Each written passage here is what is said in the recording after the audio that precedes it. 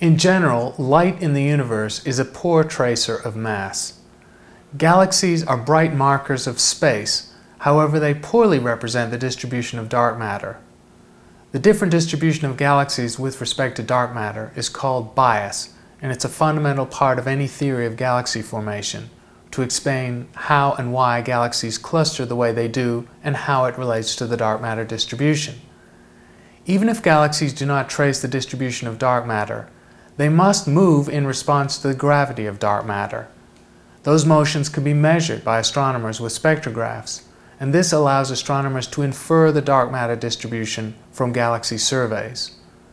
In addition to the cosmic expansion that affects all galaxies, they have departures from Hubble flow, which are called peculiar velocities, imprinted by the gravitational interaction with dark matter acting over billions of years.